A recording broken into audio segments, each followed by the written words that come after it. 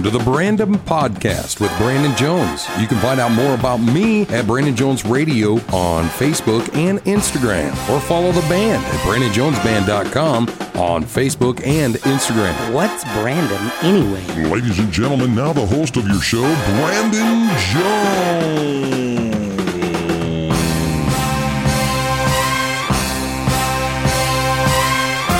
Hey, it's Brandon Jones. Welcome to the Brandon Podcast. The cool thing is today is I have a special guest with me. You don't just have to sit and listen to me talk and ramble about weird things. I have a awesome author, and he has a book out, and Alan Maas is sitting here with me. Your book is The Whisperer? The Kind Whisperer. The Kind Whisperer. Now, I'm intrigued. So we were talking a little bit before we started. It's about the Black Hills. So we're I'm born and raised here in the Black Hills, and some of my family, I think my dad was born over north up here, and then they moved here to the Black Hills area. My mom was born and raised here, but her family's, I think, like her mom is like from Minnesota, but has lived here since she was a young lady. You know what I mean? So I mean, I've been here for a while, but you're telling me stories like I've never even heard, and this is so cool. So let's open it up. Well, that's the exciting thing about it is we all kind of should know where we came from in a way, and also it intrigues you to where you're going. Yeah. And when you get out here, the Black Hills is intriguing to everybody because there's so much out here and so much that's hidden. It's amazing the amount of people I run into that basically, like you, have lived their entire life here in the Black Hills. And you can name probably 10 different places, and they'll be like, I've never heard of it. Yeah. No. And you throw out some history to them, and they're like, that happened here? Yeah. It's wild. It did. But, yeah, as far as coming across, I often look back and go, it would have been so cool if you were the first one walking across here and go, yeah. I want that place. It's crazy, and we go back to even like the Native Americans. My wife is Native American. She's Dakota, and some of her relatives and stuff like that. Talking with them and their culture, and sometimes I'm a little bit envious of that. And I think I'm envious of the Lakota culture or the Native American culture. I think because of with my own history, when we go through that genealogy and trace that back, for me it just seems kind of confusing and far away. Because we're talking about places I'll probably never go to, or it's hard for me to reach. But for them, talking about their stuff, it's like here, or it's this area. It seems, so it seems so like now. Like we could walk over and look at it, or you don't know. So I think that's what makes me a little envious of it. It's like, wow, we're talking about stuff that happened in this area. The prairie, the Black Hills, that stuff. And everything's really young if you look at history as far as this area. I mean, even people being out here. Yeah. If you look back into Europe and you look back into, how far back that history has been dated. Just go back to the Romans or something. I mean, there was nothing really going on around here. There was things that were happening, nothing really recorded too much. Oh. But so it's relatively young about the things we have going on here, and that's what's always amazing about how little we know about that. Yeah. And then when you start diving deeper into it, even like you're saying with your heritage, I mean, how much of that do you really know, and how much of that do you want to learn? Yeah. Well, and that's true. My oldest brother and his wife have really done a lot of the studies in the genealogy. They would sit here and be able to talk in length about it. I'm more like, man, that's like I just said, that seems so far-fetched. It's not, but to me, it's like, I don't even know. Like, it just seems so crazy far away, and where, this stuff is here. But let's get into your book. So there's a stone, there's something inside your book that, well, first of all, let's even back it up further than that.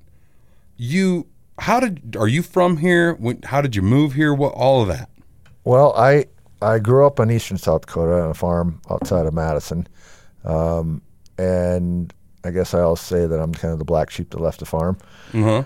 When I graduated from South Dakota State, I came out here and was hired as a forest tech out at Pope and Talbot, which What is that? Pope and Talbot was, now it's Nyman Sawmills. and it's on the it's a place that you can smell when you go into spearfish, because that's the pine smell is coming from the logging operation, and that's what I started, and that's how I got to know the Black Hills, and I got to really be intrigued about the history. I would even go into, I had a device that I could actually bore into the trees to date the trees. Oh, wow. And I would go out on these tailing piles of these old mines, and I'd bore that tree and find out how old it was. And then I kind of knew how old the mine was based on the, because it maybe took, if a tree was 80 years old, it maybe took, 5-6 years for it to start growing.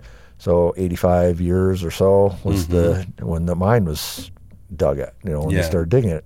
So I would go into these mines, and then afterwards I'd kind of be curious about who owned it and what happened there. And a lot of times I get that answer from the landowners or from whatever job we were on. And then kind of in my off time, I would maybe go back and explore some of those areas and pick up little tidbits of information. And the one that kind of really got me going on this was when I was on a piece of land that I didn't know at the time was also a section of where Custer came through in 1874. Oh, wow. And he said, there's Custer blaze trees out there. And you're like, what does that mean? What does that mean? Yeah. And he goes, when Custer came through here, at that time I really hadn't even thought about that.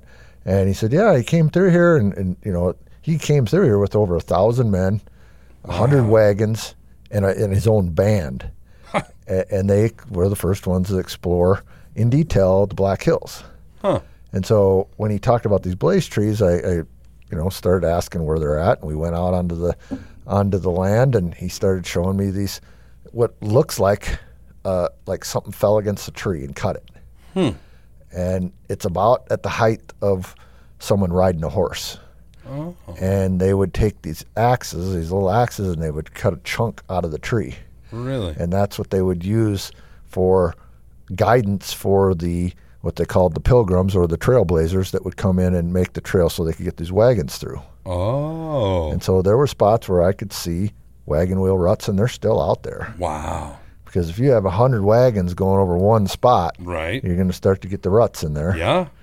And to see some of the areas they had to cross, I mean, it's amazing. And especially when they're covering at least 22 miles a day. Well, and I suppose, like, now we would say, well, that's crazy. Why wouldn't they go over here? Well, they didn't know. They didn't know. I mean, no because idea. you're saying 22 miles a day.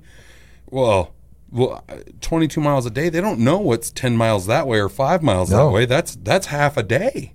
So, I mean, just to give you an example, when they were coming up, which is basically Nemo Road, they got to the point where North Peak Road meets Nemo Road. That was actually where the second baseball game was played in the hills right there. Really? In that corner.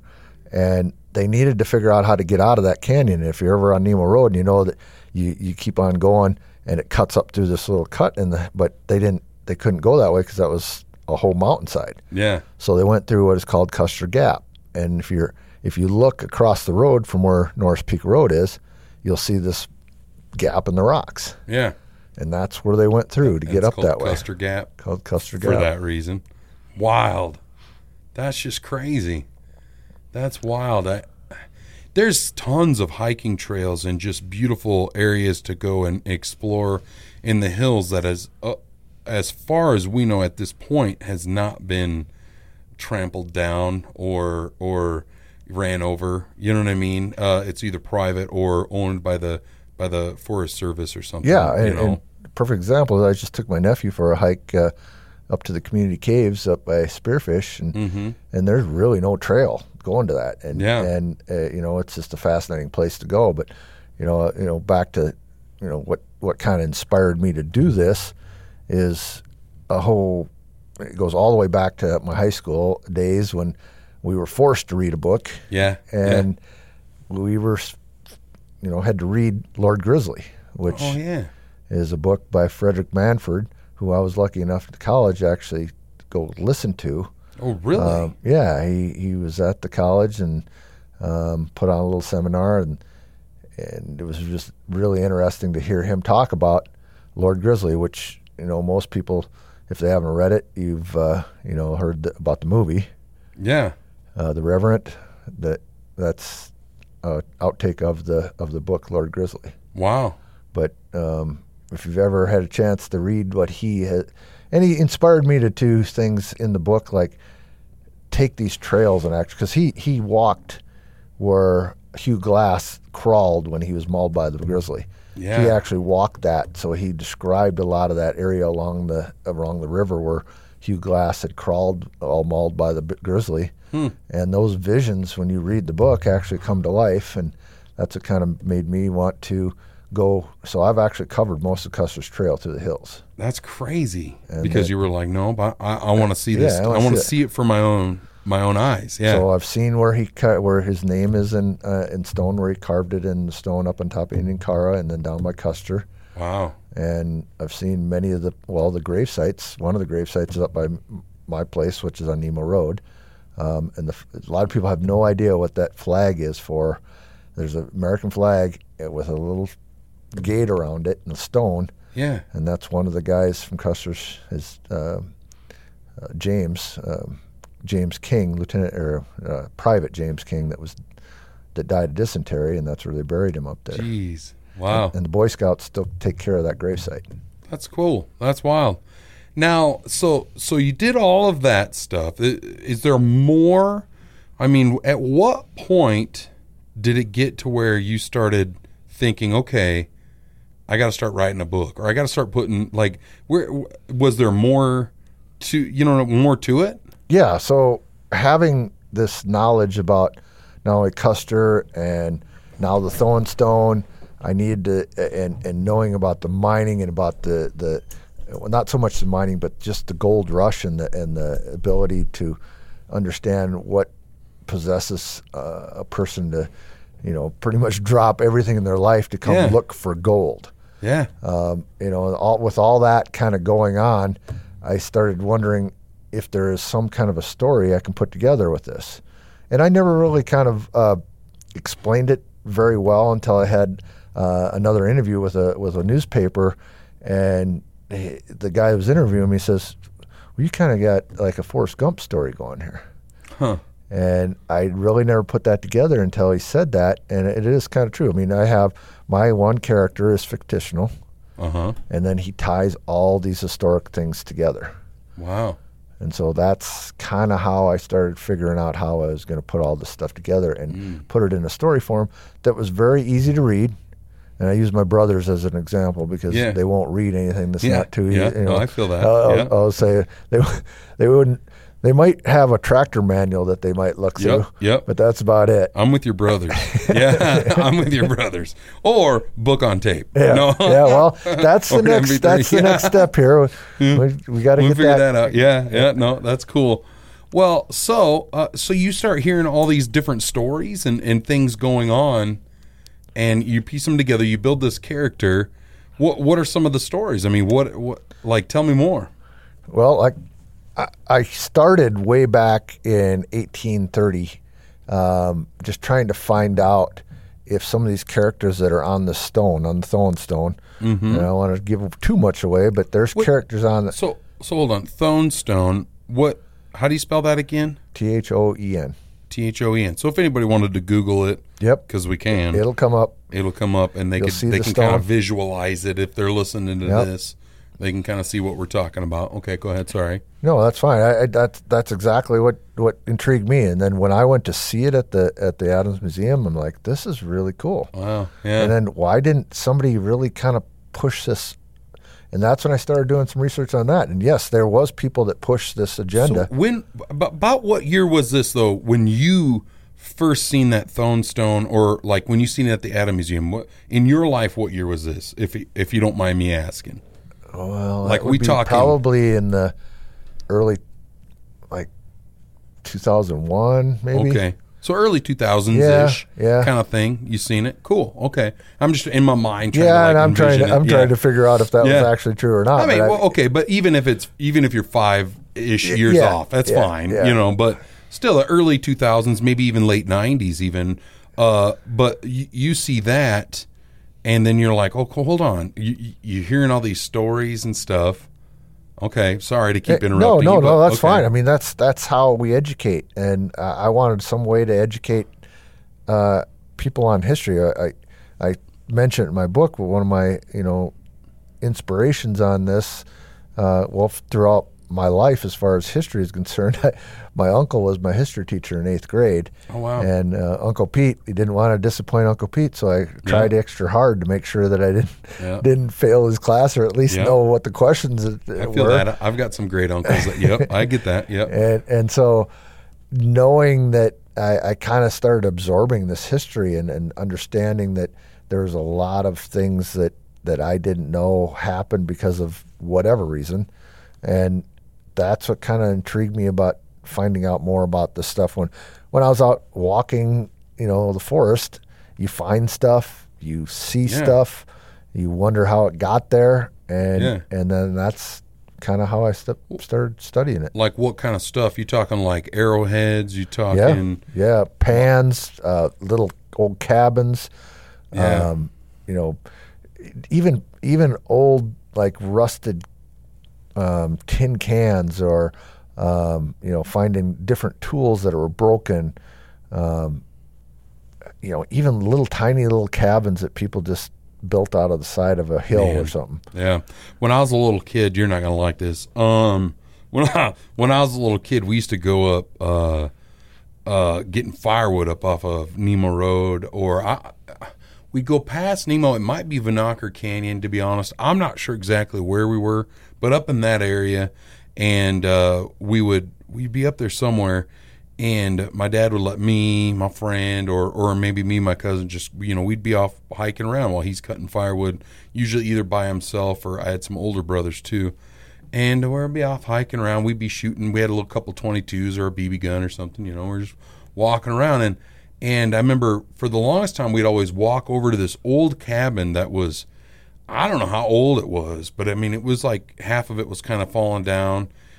But it was wild because there was like old, I'm trying to think, gosh, I was young, like under 10, you know what I mean? Like 8-ish, 10-ish maybe.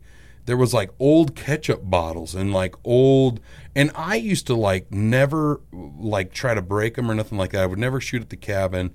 But like squirrels and birds and stuff were like never safe around us, but things like that. But I remember one time I took a buddy with me, and he was like, dude, let's shoot that ketchup bottle. And I was like, no.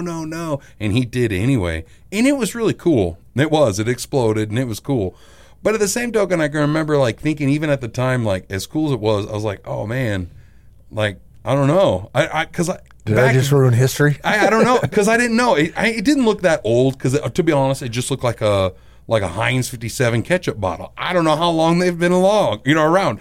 But, we're talking late 90s kind of thing. But I'm like, it ain't my ketchup bottle. That's what I kept thinking. Yeah. You know what I mean? I don't want to blow it up. I don't know whose it is.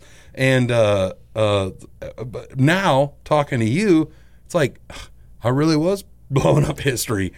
Probably not, because like I said, I think it was like a Heinz 57 ketchup bottle.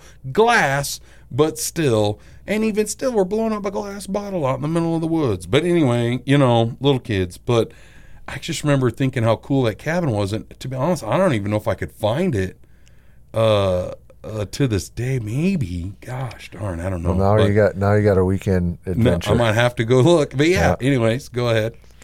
Well, I guess kind of going back to what I was saying, I went back as far as 1830, looking at different way. So on the stone, there's the 7 characters that are on there. Okay. And I took those names and I started looking for any evidence of them through that period of 1880 or 1830 to 1840 some. And I just looked up names, tried to figure out if there's any connection, and I did find that there was 3 brothers. Then their last name was Kind. And these are names that are on the stone at the Adams Museum? Yes. Okay. And I found the name of the 3 brothers by the name of Kind that left Saxony, Germany in 1830. Huh.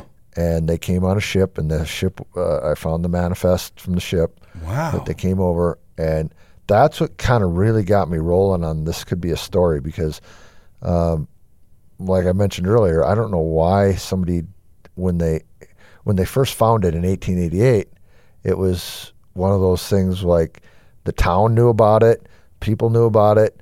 They kind of debunked it like, hey, this guy is a fake. But if you look at the writing and stuff, and this is what I tell people on my tours when we go look at these things, I say, look at the writing on it, and then think about what they're said on there, because on the stone, he explains what he's feeling because he thinks he's going to die. Wow. And so, I mean, what do you do? I mean, if you're sitting up there all alone, your rest of your party's been just wiped out. Yeah. Are you going to want to leave a legacy of what happened or something like that? And then why would you put, if it was a fake, why would you put 7 or 6 other names on there? Yeah. It just one of those mysteries. Like, if you're going to make something fake, you might want to make it easy. Yeah. So, and then again, if you wanted to make it hard, but I don't think he would have put a lot of thought into that part of it. Yeah. Who knows? Yeah. It is written in kind of a cursive, and I kind of looked at some of that stuff as far as if these guys came from Germany, they would have known. And this Kind family, which I did find remnants of the Kind family, and the family was a very well-educated family, and their dad was a doctor, which, I don't know if I found the right family, but it just all kind of came together. Yeah. And then when I started researching the names to find out if I found their names anywhere, I did find out that those 3 brothers, 2 of them were accounted for. One of them stopped off in Pennsylvania, the other one stopped off in Minnesota, and the third one was never heard from. So that kind of got down this path of there's something that could be made out of this. Yeah. How do you spell that Kind last name?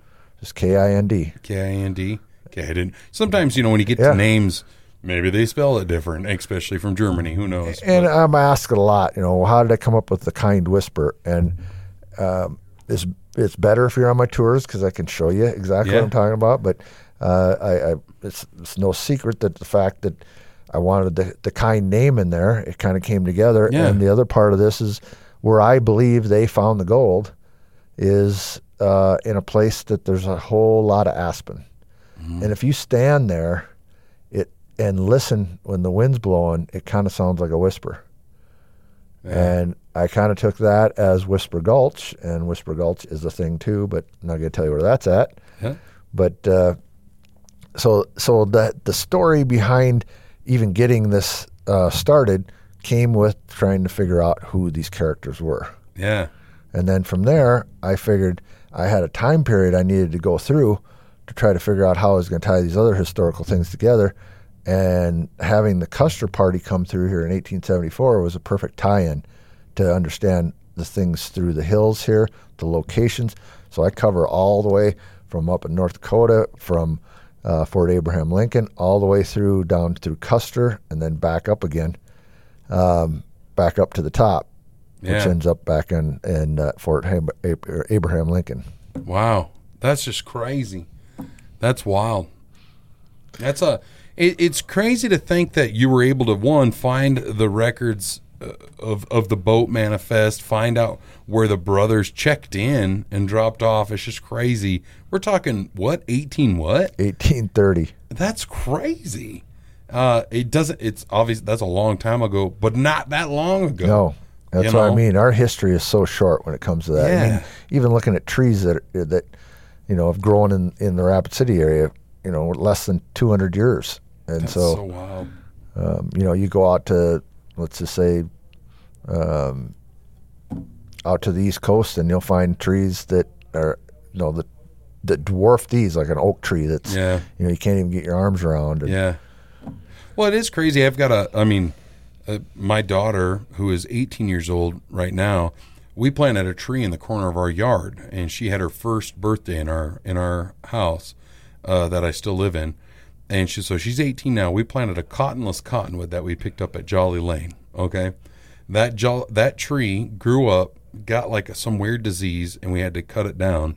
But it had like a runner coming off of it, and it's grown up now, and it's taller than our house, and it's probably, I don't know, 8 or 10 inches around maybe or so.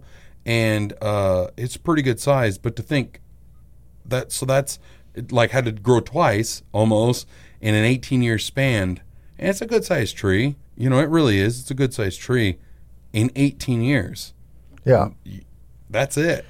Well, it takes about roughly 20 years for a tree up in the hills to be merchantable if it starts from a sapling. Merchantable, what do you mean? Meaning they can go in and harvest it for lumber. Oh, okay. And so, if you're looking at the hills here as far as how many times, and that's a whole nother history lesson. Yeah. Because I don't know if you knew this or not, but the Black Hills was case one for timber sales. Oh, It was really? the very first place in the nation where there was a timber sale that was sold. No. And that was all because of the Homestake mine. And I personally did not know that. I'm sure somebody else did. That's I didn't that's know also up Nemo, just off of Nemo. Wow. Case one is up there, and you can tell the old tree stands that they cut down because the stumps are about 2 foot high or a little bit higher. Yeah. Because at that time they used 2 people on a saw to cut. Oh, yeah. And they couldn't get down any lower. Yeah. And then what the tree does is it thinks it's still alive, and it still pitches up all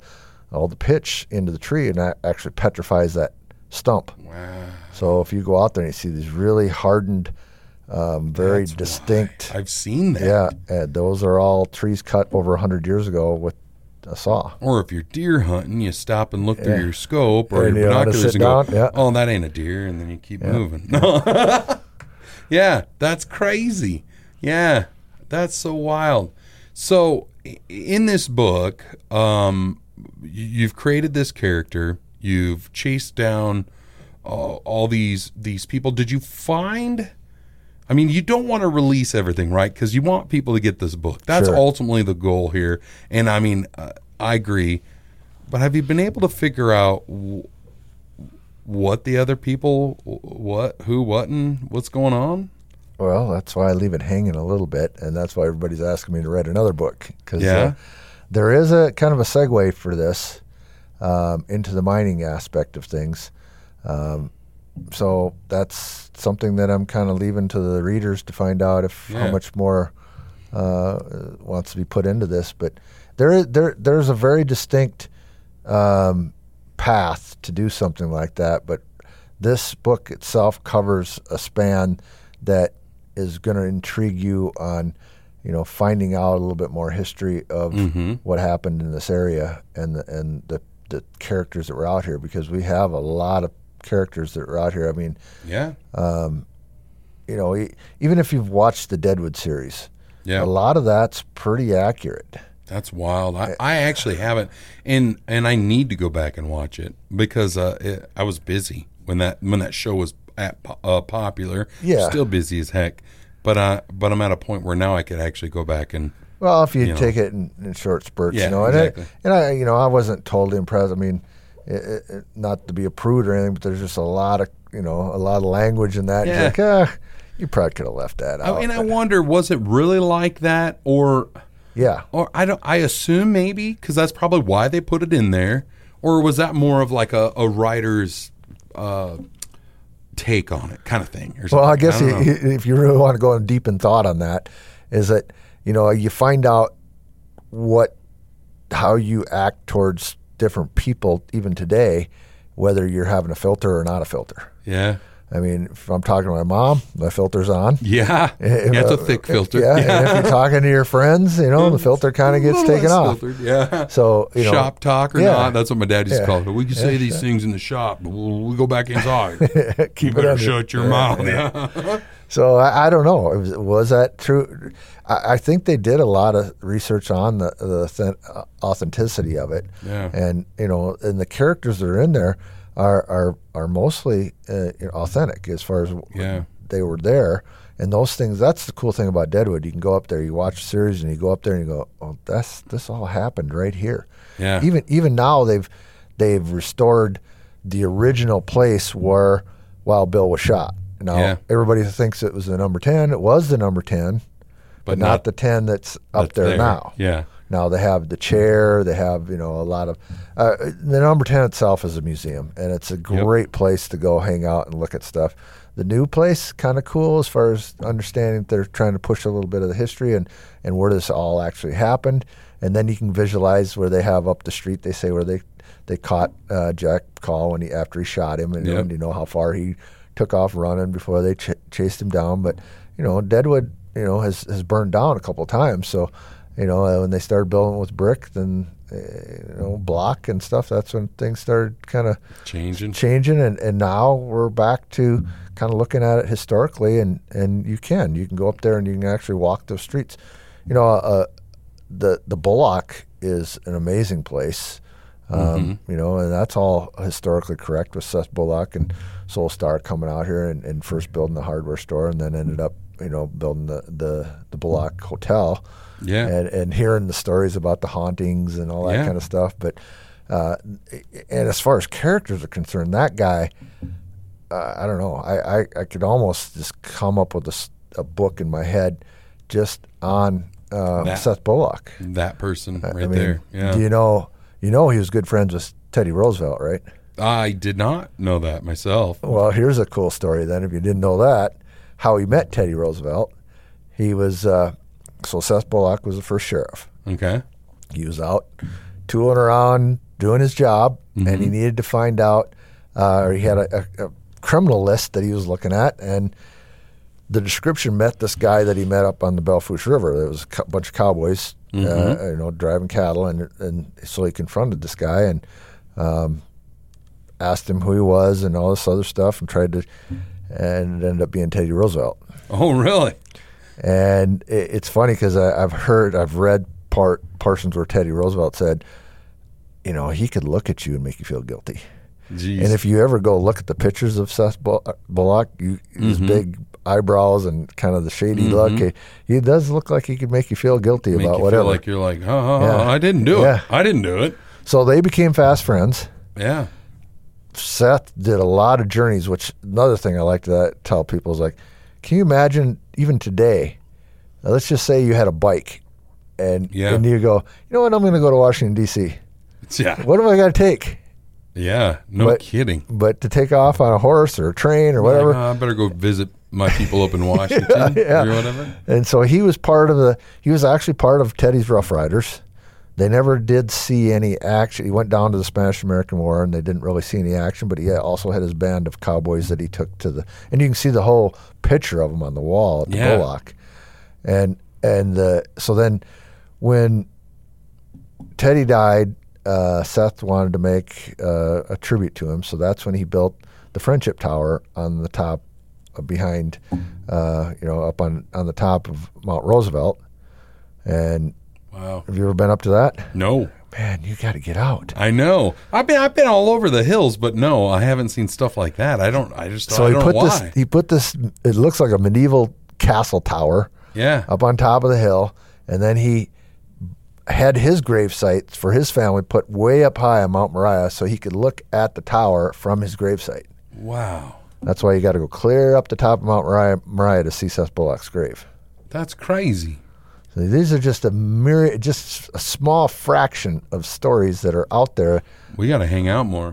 That's all I'm thinking. You got to get out more. Yeah. You just got to take me to these cool places. And I'll be like, all right, I'll strap on my hiking shoes. Let's go. Well, and that's kind of what kind of got these tours going with Carrie, because I've been to all these places and I've hiked them and I've seen them and I can tell you where they're at. I mean, even these characters that are in the book, like one of the characters, her name's Aunt Sally. She was a black woman that was the cook for Custer's party. She's the only woman on this party. Wow. And she did all the cooking, and it's kind of funny. There's stories in here about her. And then she's actually buried up above at the Cleopatra Mine, which is above Devil's Bathtub. Oh, really? Which you better have been there. Oh, yeah. Okay. All right. Okay. Yeah. That's crazy. I didn't know that at all. That she's, wow. I mean, how often back then, are we talking a slave situation? Or no, this is just, she was the hired. In a way, you could almost say she was a slave. In a way, she had a handler. Okay. Because this was post. Yeah. Or, I mean. Yeah, it was. Because, you're looking at, not until 1867. So 1874, yeah, it was right after that. Yeah. But it kind of was maybe like, hey, that or maybe she's looking for work, yeah, kind of a thing. Yep. Who knows, right? I suppose. Well, I don't know. her so-called handler actually paid her, but then obviously got a cut out of it too. So, who knows the history? But she did end up kind of making a name for herself, as a cook in some of these mines and stuff. Like I said, the Cleopatra mine was where she kind of ended up. Mm-hmm. But those are just things that you just run across. I mean, whose graves here, whose graves there? I mean, I've come across places in the hills there, I swear, that are grave sites for people you never know. And that's the other kind of crazy thing about still not knowing is that there's, rumors and stories about people that were killed out here, in the 1830s or even before and after, because they didn't want them to go back and tell about the gold. And that's what Custer did, is he was supposed to kind of keep it in wraps. But if you have over 1,000 men that know that you found gold, probably going to get out. Yep. And so that ended up being the catalyst to get everybody coming. But before that, there was a lot of rumors about the gold out here. Yeah. And if it was flowing right through the streams or coming right out of the grass, it's not going to take long for people to figure it out. But and anybody and everybody come and grab some. Oh, and then you start thinking about the people, like I said earlier, that just started going, hey, I'm going to drop everything in my life. Yeah. And I'm going to head west, even though I've been told that if I go west, I'm going to die. Yeah. and they still came. And they got out here, and a lot of them went completely nuts because they thought, I mean, if you just case in point, if you're ever up at Mount Rushmore and you're going to take the Presidential Trail and you start walking down that trail and you look off at the rock and you look off at that first rock and you're like, holy crap, that thing's full of gold, because it just shines like it's got gold in it. So you start chopping away on these guys come out here and they're like, oh, we are so rich, and they're just busting. And there's nothing. Wow. Fool's gold. Yeah, and a lot of that. Well, and it's crazy because you think about times back then, obviously different than now, obviously. Now, social media, everything, it's like instantly, right? Yep. Here, I'll send you a picture. Look at this. Look at this. They're going on straight somebody mentioning it. Imagine that happening now. Hey, somebody lightly mentioned there's gold. You guys want to head off? You guys want to go? No. Prove it. All you know right. what I mean? Well, let me give you a temptation here then. Okay. So back in I'd say when they started kind of pulling the gold, we'll just say 1876. Okay. From then until I would say maybe 1890, maybe 1900 earlies, they were only pulling 75% of the gold out of the ore because of the extraction method. Wow. Which means in those tailing piles, there's still gold. Yep. Well, looks like there's some work to be done. looks like you're going to get social media to help you try to find the gold. There we go. Go back to work, I guess. Yeah, that's wild. So where can they find out more about you, more about your book? Where can they get your book? All that stuff. Well, I'm trying to get it into more local places, but you can get it on Amazon right now. Just look up The Kind Whisper, look up my name. I'm working on several other places where you can just kind of pick it up along the way on the tourist routes. And that'll kind of expand as, more tours and more places that I end up. How long has it been out currently? About a year. About a year now? Yeah. What I ended up doing is that was kind of the learning curve. I had no idea what I was doing. Right. My first rodeo, I didn't know how to edit. I didn't know how to, nothing. I didn't know any of that stuff, and I just decided to pick and choose, and I'd sent out the manuscript, and I got several publishers that came back to me. It's kind of one of those dog-eat-dog worlds, and I learned from after publishing it that I could probably do that, and I started looking at Amazon has its own Kindle direct publishing section. Oh, wow. It's a little bit of a learning curve, but once you get to learn it, I ended up just pulling it from my publisher and self-publishing it, just because of the amount of money they were taking from it, just because they knew the path. Yeah. But the Kindle thing I've been really impressed with. I mean, before, even through my publisher, it took like 4 weeks for me to get books. Mm-hmm. I can order and get within a week Wow. as many books as I want That's now. cool. And they let me, put some more pictures in. They let me edit some things. They let me kind of, and cool. I tell my readers that there's a few more things that I added in, and nothing that changes the story, but maybe enhances it a little bit. That's nice. And the pictures and stuff are a little bit more, I guess, expanded. Yeah. Now, if somebody, do you have social media yourself? That would you care? Yeah, to no, share? that's fine. You can go look up the Kind Whisper on Facebook, and I can respond. I got books. I can, So if they message you on there and be like, "Hey, yeah, I want to buy yeah. a book," or I would like to get a book from you, and I'm whatever. planning some book signing events, Cool. depending on, matter of fact, I'm going to go wander around now and talk to some stores a little bit about it. Yeah. And if there's anybody that has events that they want me to come to, like last week I spoke at the history conference up in Lead, and I'm going to be doing some stuff. The other thing that I like doing is I like telling people the stories. So I think next month I'm going to be talking at West Hills Village, just cool. kind of just finding some time when Yeah. people want to come by and listen to what I got to say and talk about history. I love doing that kind of part of it, and maybe get some more interest in the tour. If you got time and you want to go look at these places, just start asking around some people that have already taken it, because there's a lot of places that are really cool. It's almost a day's worth. It is a full day of me showing you around all these places. Now, when you say a tour, what does a tour involve? Are we talking like we're getting in a bus? Yep. We're cruising around. Yep. You're talking on a speaker or something like that? Yep. Are we getting out and going on a little bit of a trail? Yep, all of it. Or like small trail, like hiking, like a mile? Are we talking little, like? Well, I always kind of feel out the crowd that's in there, as far as what their limitations Ability. are and abilities. And we do like probably the longest one is if we go up to the Roosevelt Tower. Mm-hmm. It's about round trip, maybe a quarter mile to go up and back. And I always tell people, if you don't want to do this, if you want to stick around the bus, we'll have some snacks and whatever. And We'll stay be down right here. back. We'll be right back. Yeah. But yeah, I take them out and I show them.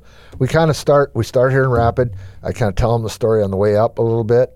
Kind of getting interested in thinking about where their mindset is when they start thinking about the book and what happened with these characters. Give them a little bit of history lesson on the hills a little bit. And then we get up into Deadwood. I take them around to the number 10 to where Wild Bill was shot, the Bullock. We go to the Adams Museum, see the stone. Give them a the little names, all that. Yep. Just kind of go through all that. So, and you could spend an entire day or more in the Adams Museum just kind of learning about the different things that you never even knew existed up there. But then I take them from there. We go to the tower then, and then I take them by where Preacher Smith was killed. We go down to the Frawley ranches, and then we tour the 3 different ranches. The stage barn and that's a whole nother really cool part of the history when you look at the Frawley Ranch and how they evolved. And there's a lot of the history actually that came from some of these stories was directly from Hank Frawley. And he's passed away now, but Hank and Molly Frawley were just absolutely salt of the earth people, and they were, trying to make it work down there, and they ended up selling it to the resort, and the resort took it from another level, and now you can actually rent these places on the Frawley Ranch if you wanted to do a stay, if you wanted to do a wedding, and the history behind that stage house, or what they call the roadhouse now, is that was one of the first stage houses in the area, and they had the first running water, and people from Spearfish would go out there to stay because of that, and just down the road is the stage barns where they were. 100 years ago, they were like, even today they're a work of art. How big they are and how they could bring the stages in there and unload them right away. And then the Anderson Ranch, which I was telling you about, the barn, that stone barn. Everybody wonders what it is. Yeah, they have. This is the innovation of people that came out here. They figured out they had the only cold spring well, or artesian well, that was coming right out of the ground. They built a spring house around it, and they have a pool in there, and they used to put the milk in there until they had enough milk to take it up to Deadwood, and they would take it up the milk trail, which is right through their back door, right through their back, right through the land there, and they would go up and sell them out to Deadwood. That's crazy. And the Frawleys figured out they had this pasture land that they could charge, because there was really no places to pasture your livestock up by Deadwood. Yeah. So these people bring them down there, they'd watch over it, make some money that way. It's crazy to think how the Black Hills are. I mean, you got that natural that cold spring, and then you go to the southern hills, you got the hot spring. And you got the hot spring. It's like somebody had it figured out. You know, and you could, depending on the time of the year, you could keep yourself cold or warm just by the water. Yep. You know, that's wild. Well, we don't think about any of that kind of stuff anymore. It's like, you know, where's that efficiency? What did we have to do? We don't care. We just pay more money and buy something else. Exactly. It's so weird how we, as humans, are. You know, when we have natural things. It's weird. But I don't know. It's crazy. I agree 100%. Yeah. Well, thank you so much for stopping in. Check you out on social media. So Facebook, it is The Kind Whisperer. They just do a search. Just and The Kind Whisperer, not Whisperer. No, The Kind Whisperer. Okay, sorry. And The Kind Whisperer on Facebook, and message Amazon. you, get a hold of you on Amazon. Yep, message me. I can track you down. And you can get on Black Hills Adventure Tours if you want to look at the Stone tour, if you want a private tour. We do some of the friends and family tours, and I kind of announce those on Facebook. And that's kind of fun because it's just like we just take a group of people and we just kind of get together and head up in the bus. And like I said, I talk on the way up, and we do. And that's kind of the more informal one of it. The formal one, you know, and I've had some people that just said, "Hey, I just want you to show us around." And that's fine too, because then we kind of get off into some other stuff too.